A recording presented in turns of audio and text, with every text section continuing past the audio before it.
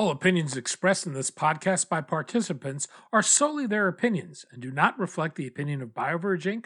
or its affiliates. The participants' opinions are based upon information they consider reliable, but neither BioVerge or its affiliates warrants its completeness or accuracy, and it should not be relied on as such. Nothing contained in and accompanying this podcast shall be construed as an offer to sell, a solicitation of an offer to buy, or a recommendation to purchase any security by BioVerge, its portfolio companies, or any third party. Past performance is not indicative of future results.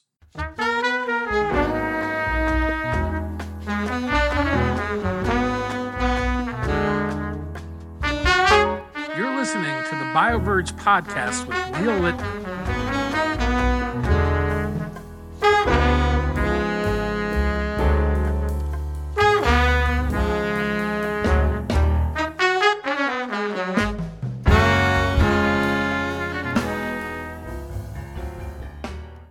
Neil, we've got Arnaud Lacoste today. Who is Arnaud? I am thrilled to welcome Arnaud to the podcast today. Arnaud is the Chief Scientific Officer at Orion Biotech. They are developing a novel cell therapy for the treatment of a debilitating eye disease. He comes from a great experience throughout his career in the cell and gene therapy space. He led a number of programs at Novartis, which, as many of our listeners know, was the first company to actually develop a CAR T cell therapy and the first company to get FDA approval for a CAR T. And he was there during that time, so I'm really excited to talk to him about that. And then he did some academic research involving induced pluripotent stem cells. So I think we'll have a lot to talk about today. And what exactly is Orion trying to do? Yeah, so Orion is developing a cell therapy for a debilitating eye disease. It's basically a corneal endothelial disease is the name of the disease, and it's a disease that results in blindness. It results from damage of a single layer of cells in the cornea. And so their thesis is that if they can actually replace the damaged cells with new functioning cells, that they can actually restore vision. And I'm excited to talk to Arnaud about this. But they've I think been in over 100 patients to date, and they've seen some really wonderful and encouraging early clinical results about patients restoring some vision. So I think there's a lot of proof of concept here that I'm excited to talk to Arnaud about. It would seem like an ideal application of regenerative medicine, particularly given the limitations of corneal transplants. What do you see the potential here? I think there's huge potential here. Number one, I think this is the eye being immune privileged, at least at the site of the cornea, is an ideal application for cell therapies to begin with. Orion's approach is an allogeneic approach, right? So I think there's a lot of potential there in terms of to control cost of goods, to make sure that this is not only a safe and efficacious product, but one that could be relatively cost effective and scaled as well, since it's not a autologous based therapy. So I think that from a business model perspective, I think is also really exciting. And as you mentioned, I think there's a lot of limitations in terms of availability of transplants and what patients that are suffering from this disease in terms of their current treatment options. So I think there's a lot here to sort of dive into with Arnaud, and I'm really excited about some of their early clinical results. And so I'm excited to jump into the discussion. I think of a company like Orion now delivering on the types of therapies we were thinking would be possible with regenerative medicine outside of cancer and really restoring function. Does it feel like we're moving into a new phase of regenerative medicine to you? I certainly think so. I mean, I think there's no question. I think that the field of gene therapy has really led the way in terms of regenerative medicine, right? There's a number of approved gene therapy products, right? Spark has an approval for gene therapy targeting a debilitating eye disease based on a genetic defect. I think companies like Orion and what Arnaud are pursuing is this sort of next wave of cell therapies, which I think are still relatively early, but as they amass more, proof of concept in the clinic, safety and efficacy, I think there's enormous potential for these types of therapies to treat, unmet medical needs, things that are not only in the eye, but throughout the body. And I think the eye is a great place to start And I think we'll see some really exciting developments here over the next 3, 5, 10 years. Well, if you're ready, let's do it. Arnaud, thank you so much for joining me on the show today. I'm really thrilled to have you with us. My pleasure. Thank you for having me. My pleasure. So today I am very excited. We are going to talk about stem cells, regenerative medicine, and specifically cell and gene therapies, and your efforts to develop a regenerative therapy to restore vision at Orion Biotech. Before we dive into what you're doing today, though, I want to spend a little time on how the field has progressed over the last decade. You have, I think, a really great vantage point. You previously directed cell and gene therapy at Novartis for 12 years. You were involved in the development of treatments for spinal muscular atrophy, CAR T-based therapies, cell therapies for the treatment of retinal and other debilitating eye diseases. So I'd love to start with a little bit about your background at Novartis. Could you talk a little bit about the programs that you led there and what you learned over that time? Sure. My time at Novartis has been an amazing experience, amazing part of my career. I joined Novartis in 2009. I'll explain in a minute why that is actually relevant. And I was hired there to build the company's first pluripotent stem cell platform. I had directed a stem cell facility that was creating human embryonic stem cells and these so-called iPS cells. We can maybe get into the detail of what that is a little later. Before joining Novartis, and this had been also an amazing experience. There was so much going on, not only around the science, but around the social aspects and ethics that was involved with embryonic stem cells and iPS cells. That doing that at that time was fantastic.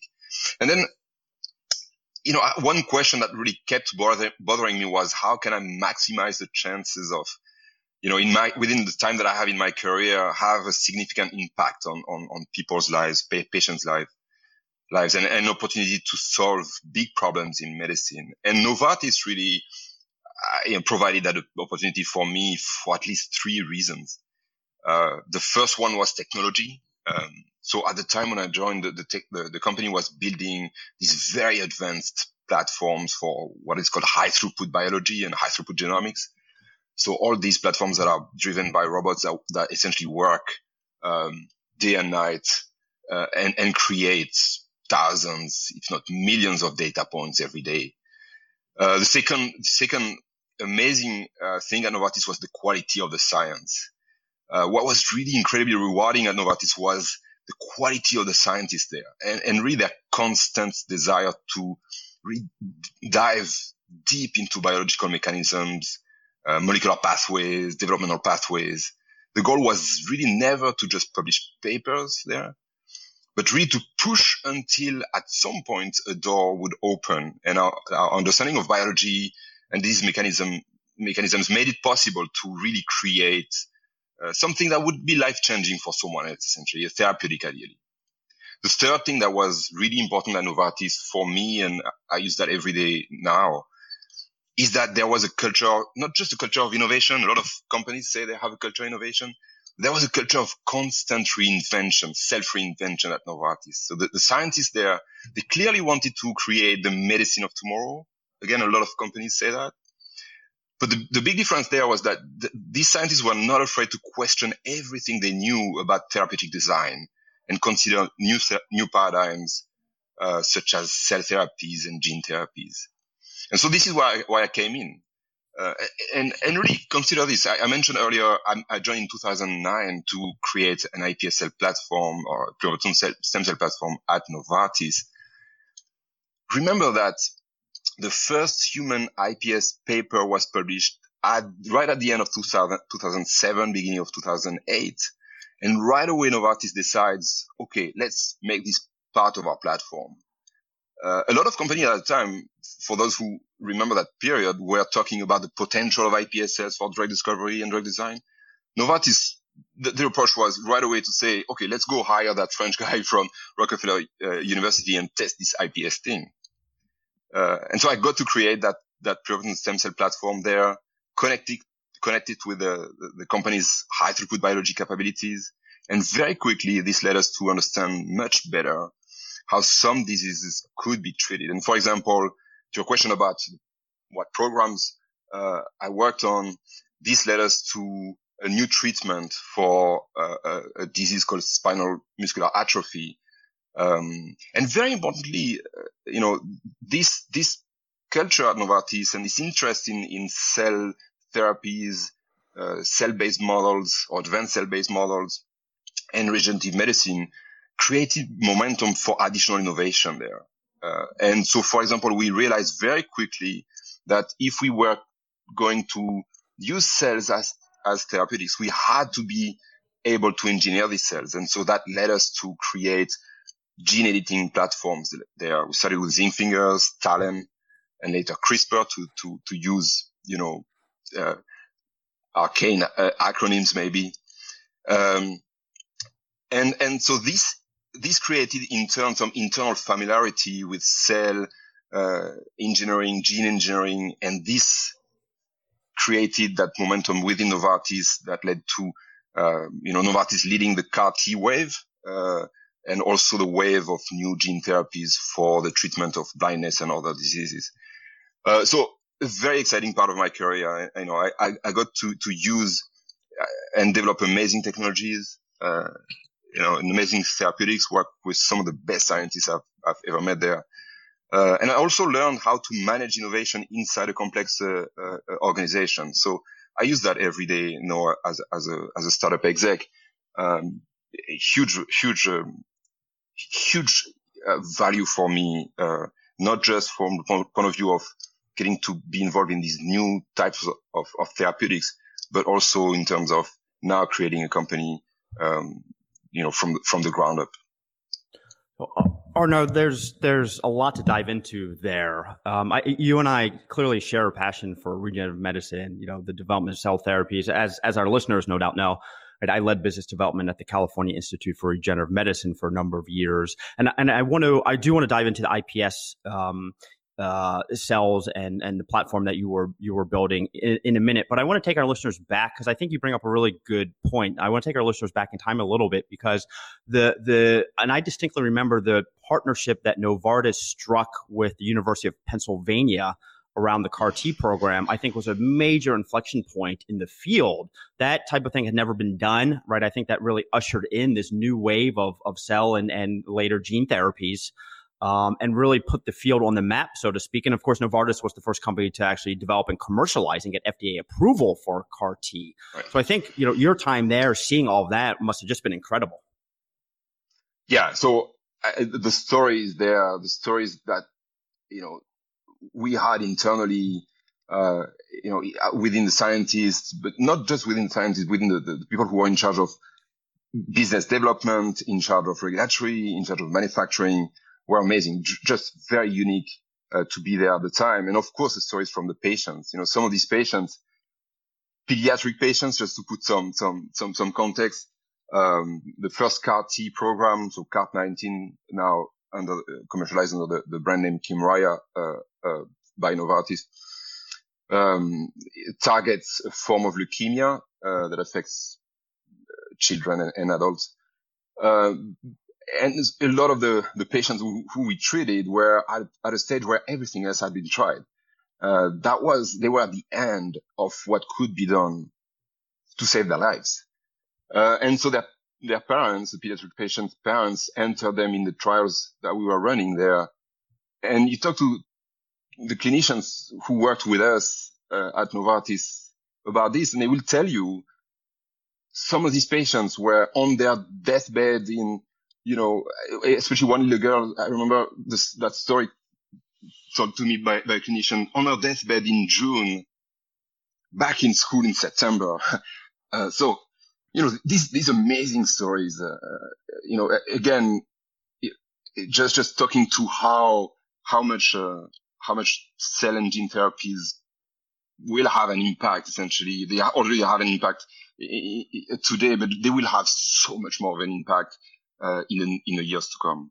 Yeah, and I couldn't agree more. And those stories, I don't remember exactly what the clinical results were from those early trials, but they were something like 80 to 90%, I think, complete response rates for children that were refractory to all other forms of treatment. So these were really not only groundbreaking, but were really sort of as you said, it was a last ditch effort to save a lot of these children's lives that had failed all other forms of therapy. So really amazing. Therapies that were developed. I do want to transition back and just talk a little bit about induced pluripotent stem cells and your work at Rockefeller University, and then what you were doing at Novartis. As you mentioned, iPSCs sort of came on the scene, I guess, kind of the 2007, 2010-ish timeframe.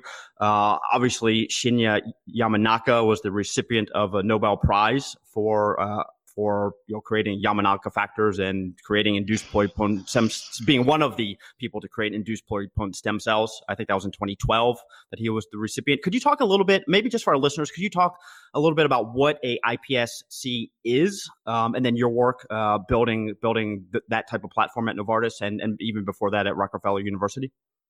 Yeah. So iPS cells. iPS means induced pluripotent stem cells. What does that mean? That means that these are cells that have the ability to differentiate into virtually any of the cell types that constitute the human body. That's the definition of pluripotent cell. And induced comes from the fact that they are created in a lab by reprogramming readily accessible cells, for example, skin cells isolated from a simple skin biopsy or blood cells, reprogramming them using what you mentioned just a second ago, the Yamanaka factors, into a new cell type that now has pluripotent properties and are called iPS cells. And when this technology was first created, it really created a lot of hope that we could create healthy cells and tissues in the lab and then use them to repair defective organs in our body. And so when this discovery was made and published, the field of medicine started talking about taking skin cells, for example, from a patient with Parkinson's disease, reprogramming these skin cells into, again, these iPS cells, and then differentiating these into the type of neurons that are dying in the Parkinson's disease patient, and then implanting them to cure that person. Same concept with diabetes or Alzheimer's and other diseases. So that was over a decade later. Here we are today. And, if you look at the evolution of that field, it has gone through so much learning. We cannot say today that, the type of therapeutics that we hoped we would have pretty quickly in 2008 exist today. Nothing has been approved yet.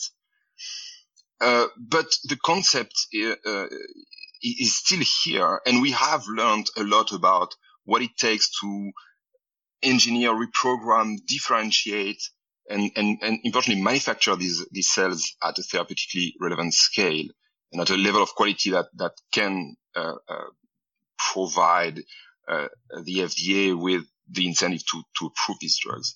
And so now several clinical trials are ongoing, and some of them are starting to show amazing results. So, for example, just last week, a company called Sema Therapeutics reported that at least one of their patients in a trial that they are running to cure diabetes, one of their patients essentially saw their symptoms reverted back to normal.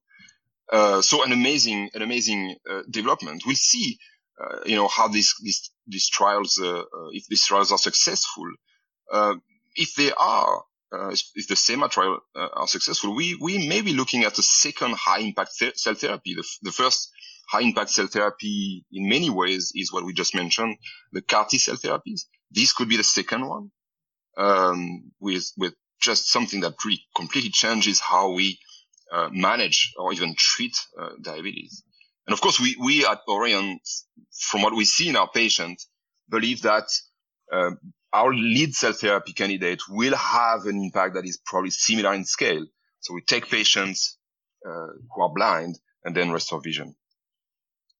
Yeah, and I want to dive into that in just a second. And I think you're right. I mean, the SEMA trial is extremely exciting. That's one I've been following for a while. I mean, that technology was out of Doug Melton's lab at Harvard. And I think the SEMA was acquired by Vertex a couple of years ago. So really exciting to see that that's finally now in the clinic and that's being used to treat patients. So I do want to now transition to what you're doing at Orion and talk a little bit about the program. You mentioned going after debilitating eye diseases. Could you talk a little bit about your lead program and the scientific rationale behind it? Yeah. So our lead program targets a type of blindness that is caused by a layer of cells dying in the cornea. So it's in one word, it's called corneal endothelial disease. It causes blindness in about 16 million patients in the US, Europe, and Japan. It's caused by the fact that a single layer of cells degenerate, a layer of cells called the corneal endothelium. If you have this disease today, first you will go blind, and your options are worldwide very limited. In the US, in the West in general, you can get a corneal transplant. We'll discuss in a minute why that is actually also limited. But in the rest of the world, there's just not enough supply of donated corneas to cure you. And so there's a gap of 1 to 70. There's only one cornea available worldwide for 70 needed. And so in general, a lot of patients have no treatment option. The second issue, in addition to supply, is that where corneal transplant is possible, this kind of surgery actually is quite complex, and there are not enough surgeons who know how to do it well.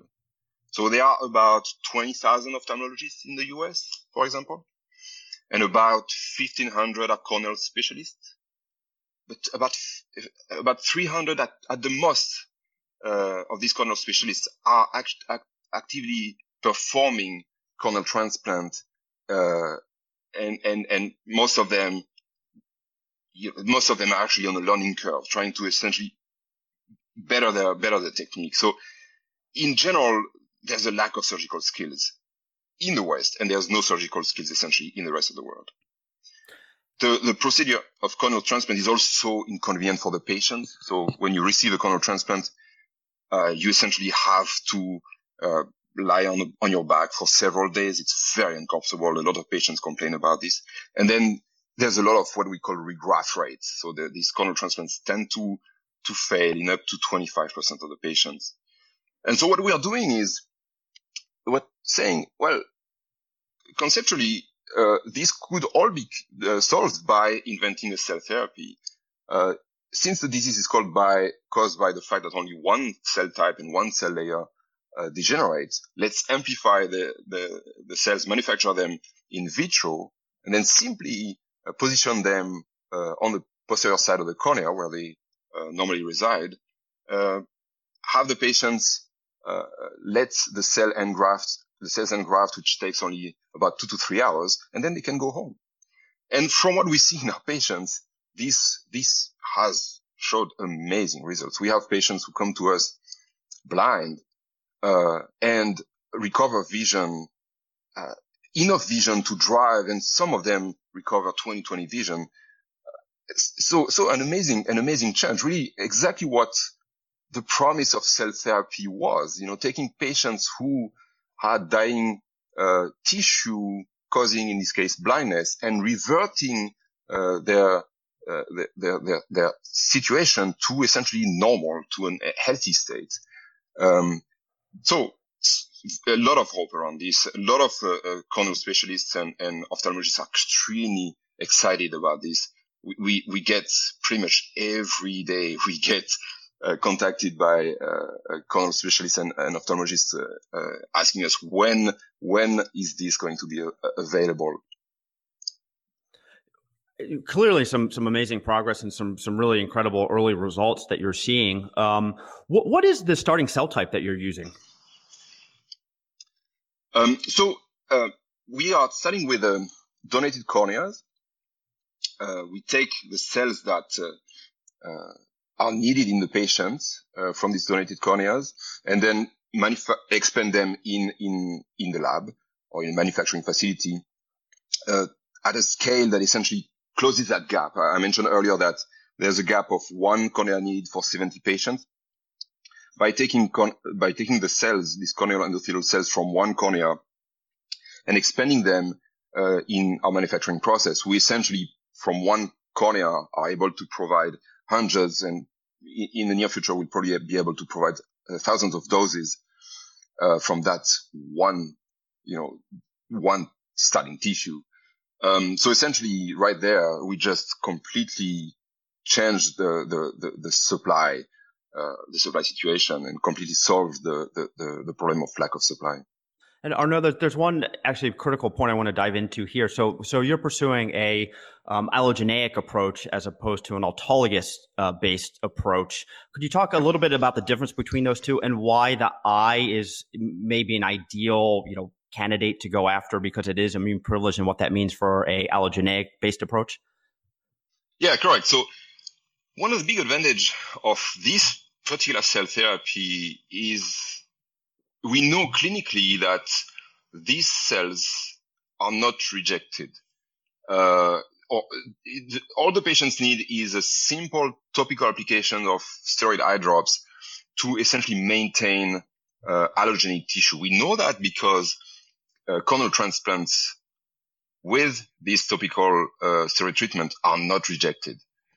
So our cell therapy is not rejected either because it comes from the same tissue. And this biologically, and that is pretty amazing, is due to the fact that what maintains the immune privilege of the front part, that is of the eye, is precisely the cells that we transplant. They themselves secrete the factors that instruct the recipient's immune system to stay away.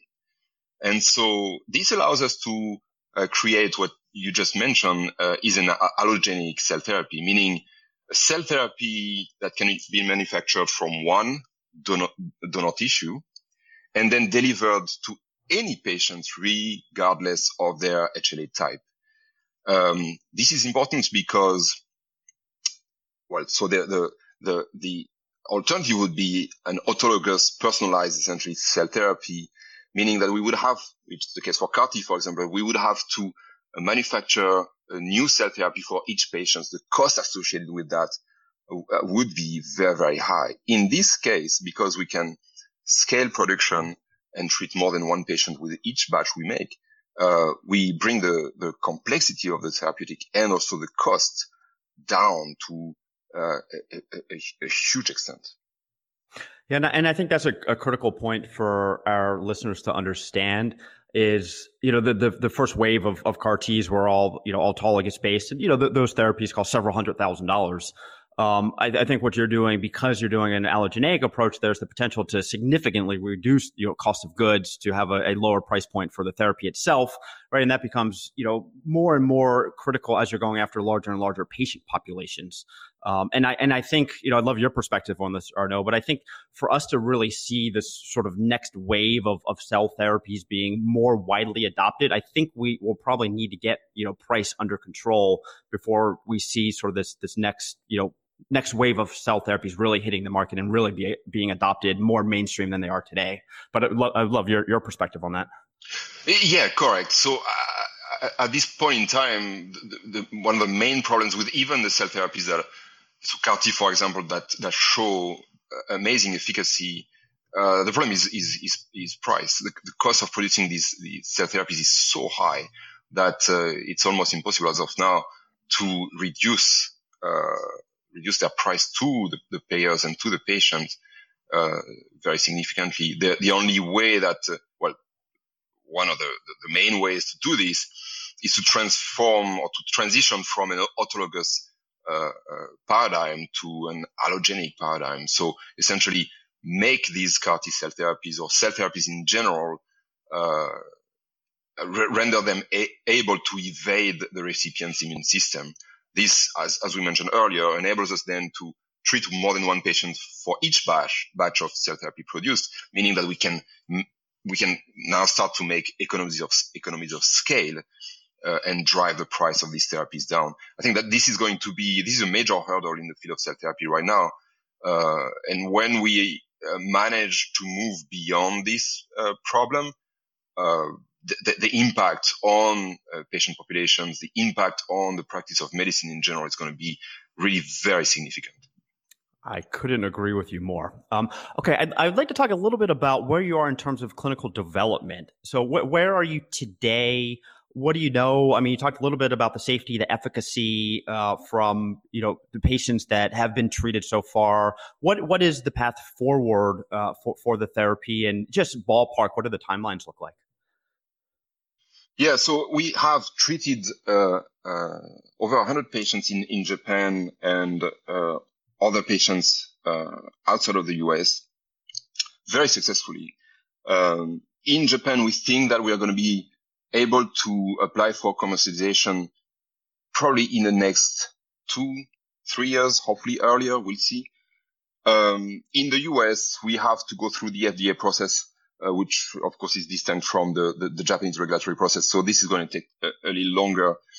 But again, we are in a unique position where we enter this FDA regulated process with a drug which we know works, and we know it actually has efficacy, very good safety profile, and we have follow-up data, 5 at least years of follow-up data in the patients that were first treated in Japan, saying we have something that really looks like a cure, something that restores vision very long term in patients.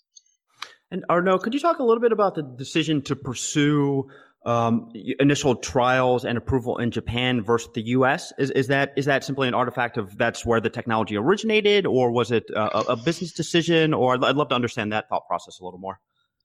No, so it was decided.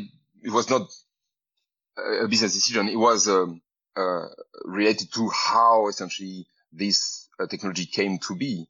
The first really research group that started turning this idea of using corneal endothelial cells as cell therapeutics was a group in Japan led by Professor Kinoshita in Kyoto, and they really pushed the concept very, very far. They treated a large number of patients for the Japanese system, and they really followed these patients for years after delivering the cell therapy.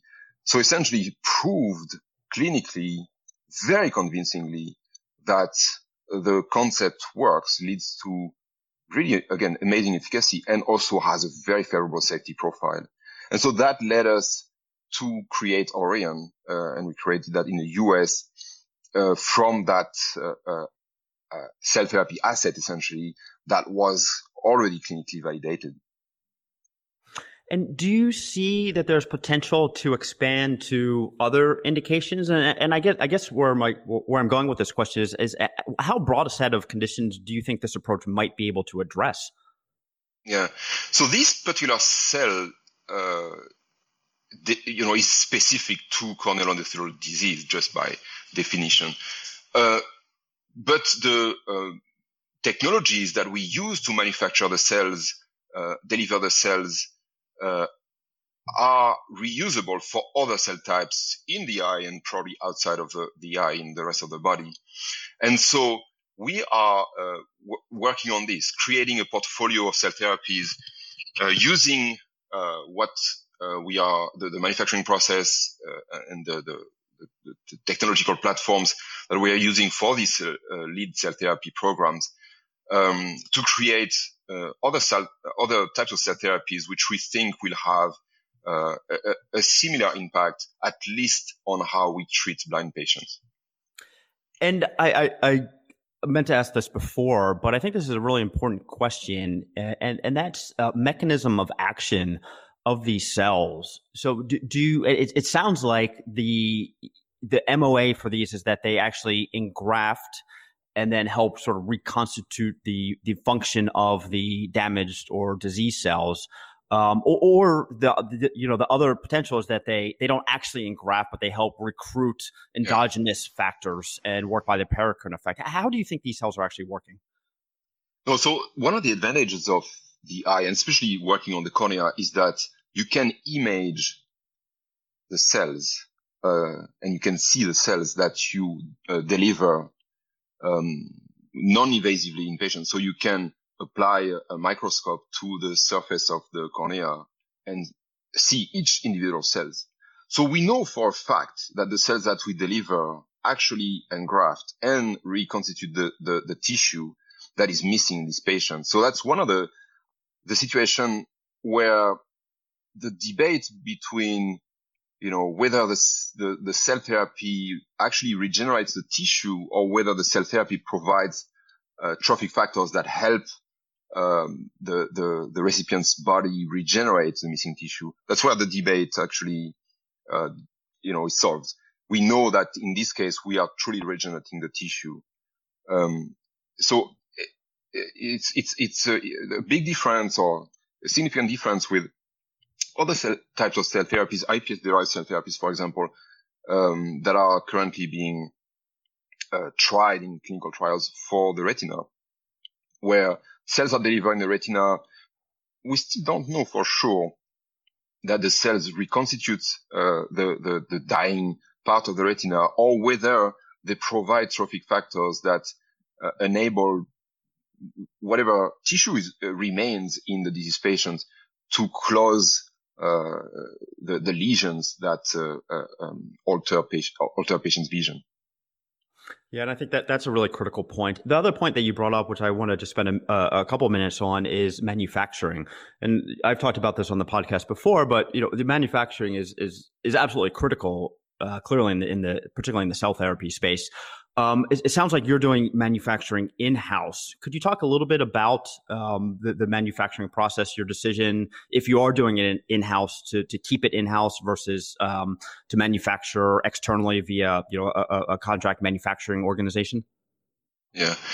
So as of now, we are not doing it in-house. There's a number of reasons for this. The simplest one is we needed to progress as fast as we could. We really want to bring this to patients as fast as we could. And so we didn't want to delay the program by just spending time creating a manufacturing suite inside of the company. So for now, we are using external manufacturing contractors. In this case, the manufacturing process is very well controlled. Again, there's a lot of clinical validation for this cell therapy. We have a lot of knowledge about how to expand the cells, how to qualify the product, and so it makes it really easy for us to transfer technology, train, and work with external organizations who already have cell manufacturing suites, and so. For us, we are in a situation where we are now in a position to move really fast towards clinical studies. I mean, it's a very exciting place to be. I want to take a step back and sort of get your 30,000 foot point of view on where you see the field of cell therapy progressing over, let's say, the next 5 or 10 years. Yeah, I tend to say I think that we are at a point in this field where a new wave essentially is forming, a new wave of cell therapies. If you look at the history of cell therapies, in many ways, you can say it started in the 1600s with the invention of blood transfusion, first practiced in dogs first attempted in 1628, if I remember correctly. Of course, it failed for decades until it succeeded in around 1665, 1667. That was before we knew of HLA types and blood types. That was essentially the first time that this concept was tested successfully. This concept that, we can replace missing tissue or defective tissue with a new tissue. What is amazing is when you look at the cell therapies that we develop today, such as CAR-T, which are, again, very successful, they still use many of the same concepts. that are used for blood transfusion. In fact, CAR T is largely based on cell transfusion technologies. And so, for all these cell therapies that do not require that we reconstitute a precise tissue architecture, this first wave of technology is okay, but we have to realize that the promise of cell therapies will only come true if we become able to rebuild complex biological structures. And so for this, we have to start something new. And that's for a number of years, we were in a position where we didn't really know how this was going to happen. I think that there's at least 3 scientific and technological advances that are now giving this new wave some good momentum. The first one is new detection capabilities. So more and more we have non-invasive ways to detect disease early. And this is very important because it means that our ability to intervene before tissues get too damaged is increasing. And this in turn means that the severity and scale of the damage that we are trying to treat with cell therapies are decreasing. So more and more we are going to catch a problem at a point where it's easier to solve. The second technological advance and scientific advance that is really helping form that new wave is around material sciences and the creation of new biomaterials. We've seen it in the past few years that really a lot of effort has gone towards making these new biomatrices, these new biomaterials that we can use to control the environment of the cell therapies that we deliver in the body. And that helps us, of course, direct tissue regeneration, but also form much more complex architectures. And the third advance, of course, is advances in software and hardware, specifically high precision robotics and machine learning. This is really also critical because in many organs, the eye is a great example. Human motor capabilities will not be precise enough to enable us to deliver cells and recreate fully functional tissue architecture. So in the eye, if you want to recreate a tissue, a mistake of a few microns makes a huge difference in terms of efficacy and in terms of patients' quality of life, essentially. And so we want the next wave of cell therapies to actually be, if we want the next wave to be safe and efficacious, we also need to think about how we are going to augment our surgeons' motor capabilities, how we are going to enable now the human hand, the surgeon's hands, to create tissue architectures using the cells that we manufacture that are precise at a certain micron, sometimes scale. And so we need more precise robotics, and we need probably the surgeons to be helped by this new AI and machine learning concepts. And so we are trying to see startups create various combinations of these 3 basic concepts, so new detection, new material, and especially biomaterials, and new use of hardware and software. And this is also part of what we are building currently at Orion. And I think that this is really the next wave in cell therapies. It's a much more comprehensive, essentially, type of cell-based therapeutics. I think there's no question we're at a very exciting time in the field. Well, Arnaud, I think we could probably talk for the next 2 or 3 days straight about some of these topics, but I do want to be cognizant of your time and wrap up here and say a big thank you for joining me on the show today. I really appreciate your time and a wonderful discussion. Again, thank you for having me. It was a pleasure. Well, Neil, what did you think? I thought that was a great wide-ranging discussion. I really appreciated Arnaud's background, from his time at Rockefeller University and working at the stem cell facility there, where he was really focused on induced pluripotent stem cells, to sort of building that type of platform within Novartis. And then, his role at Novartis over, I think it was about 12 years, where he had a vantage point of some of the CAR Ts that they were developing there, You heard him talk a little bit about a program for spinal muscular atrophy. So I think Arnaud really has a great perspective on the industry as a whole. And then, of course, what they're doing at Aurion, I think is really exciting. And I think in many ways will hopefully lead to this next wave of cell therapies that we're going to be seeing come to fruition here in the next 5 or 10 years. Aurion is addressing a large unmet need, but in some ways it seems like it's exploiting a unique opportunity with the eye. Do you think this points to a broadening of regenerative therapies, or is this just going after some low-hanging fruit? I'm not sure there's any necessarily low-hanging fruit when it comes to developing, novel cell and gene therapies. I mean, it's all extremely challenging work. I think, you heard Arnaud talk about this idea of the cornea being immune privileged. So I think there are certainly a lot of advantages there. I think there are advantages as well because the cornea can be imaged relatively easily and non-invasively. So they can actually see that what the cells are doing. So you heard him talk about, they can actually see that the cells are engrafting, right? So with a lot of cell-based therapies, in different locations within the body, you don't really know if they're engrafting, if they're not engrafting, what the duration looks like, if they're working by the, trophic effects and recruiting endogenous factors. It sounds like Arnaud and his team have a very clear idea of how these cells are functioning. So I think that's a huge advantage. So, I think it makes a lot of sense to start with the eye in this situation. We also talked a little bit about, allogeneic versus autologous. Again, makes sense to go after the eye here. So I don't view it as low-hanging fruit, but it seems to make a ton of sense to develop a cell-based therapy that is targeting, debilitating eye disease.